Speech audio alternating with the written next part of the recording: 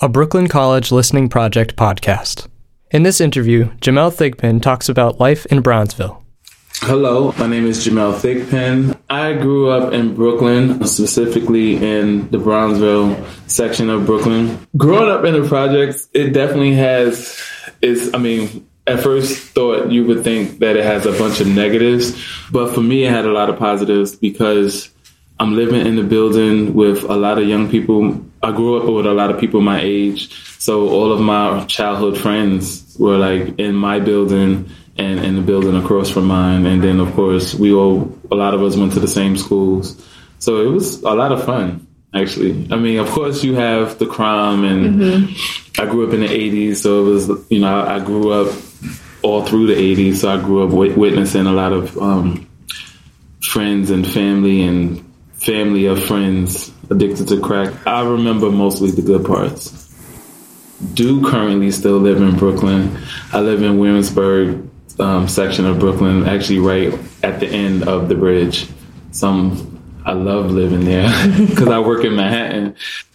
The major comparison between the two sections of Williamsburg and Brownsville is that growing up in Brownsville, it was predominantly Black and Hispanic.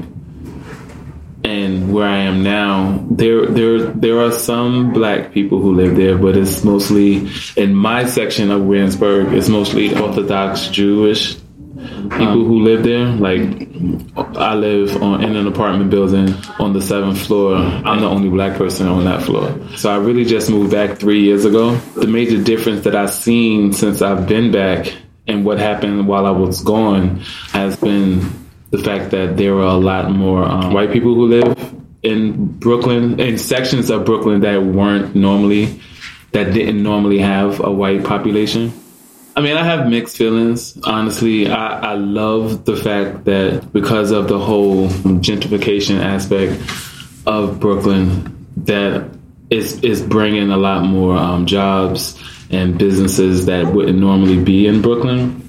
Growing up in Brooklyn for me has always been one of the boroughs that people who lived in other boroughs didn't want to come to because it was Brooklyn. But now that it has this major change or shift happening, I see the changes for the good.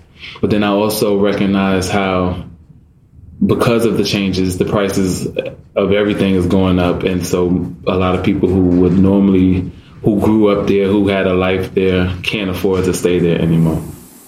Moving out of New York City was the best decision I ever made. I moved in 2004, and then I moved back in 2013. So for me, I moved to Atlanta, Georgia, and I moved there and I didn't know anybody who lived there. And I purposely moved to a city where I didn't know anyone because, one, I wanted to challenge myself because, growing up, and even now today, they say if you can make it in New York, you can make it anywhere.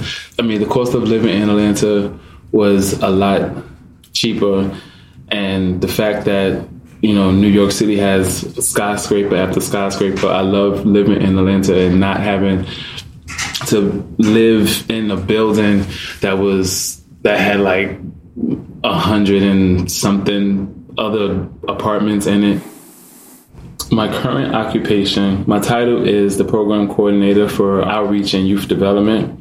In that role, outreach, my job is to go out and meet the community. I would say my advice to all young people is it's okay. One, let me start off there. It's okay to not do what you set out to do the first time. Look at me. I went to school. I went to 4 different colleges before I got my degree. Not to say that you should go to 4 different colleges, but one, I never gave up. I knew what I wanted for myself. And I feel like as long as you know what you want for yourself, regardless of what path you take to get you there, it shouldn't matter. Well, thank you. That concludes my interview with Jamel Thigpen. This is Renisha Bartholomew for the Brooklyn Listening Project. Edited by Fierstein Music, Brooklyn College CUNY.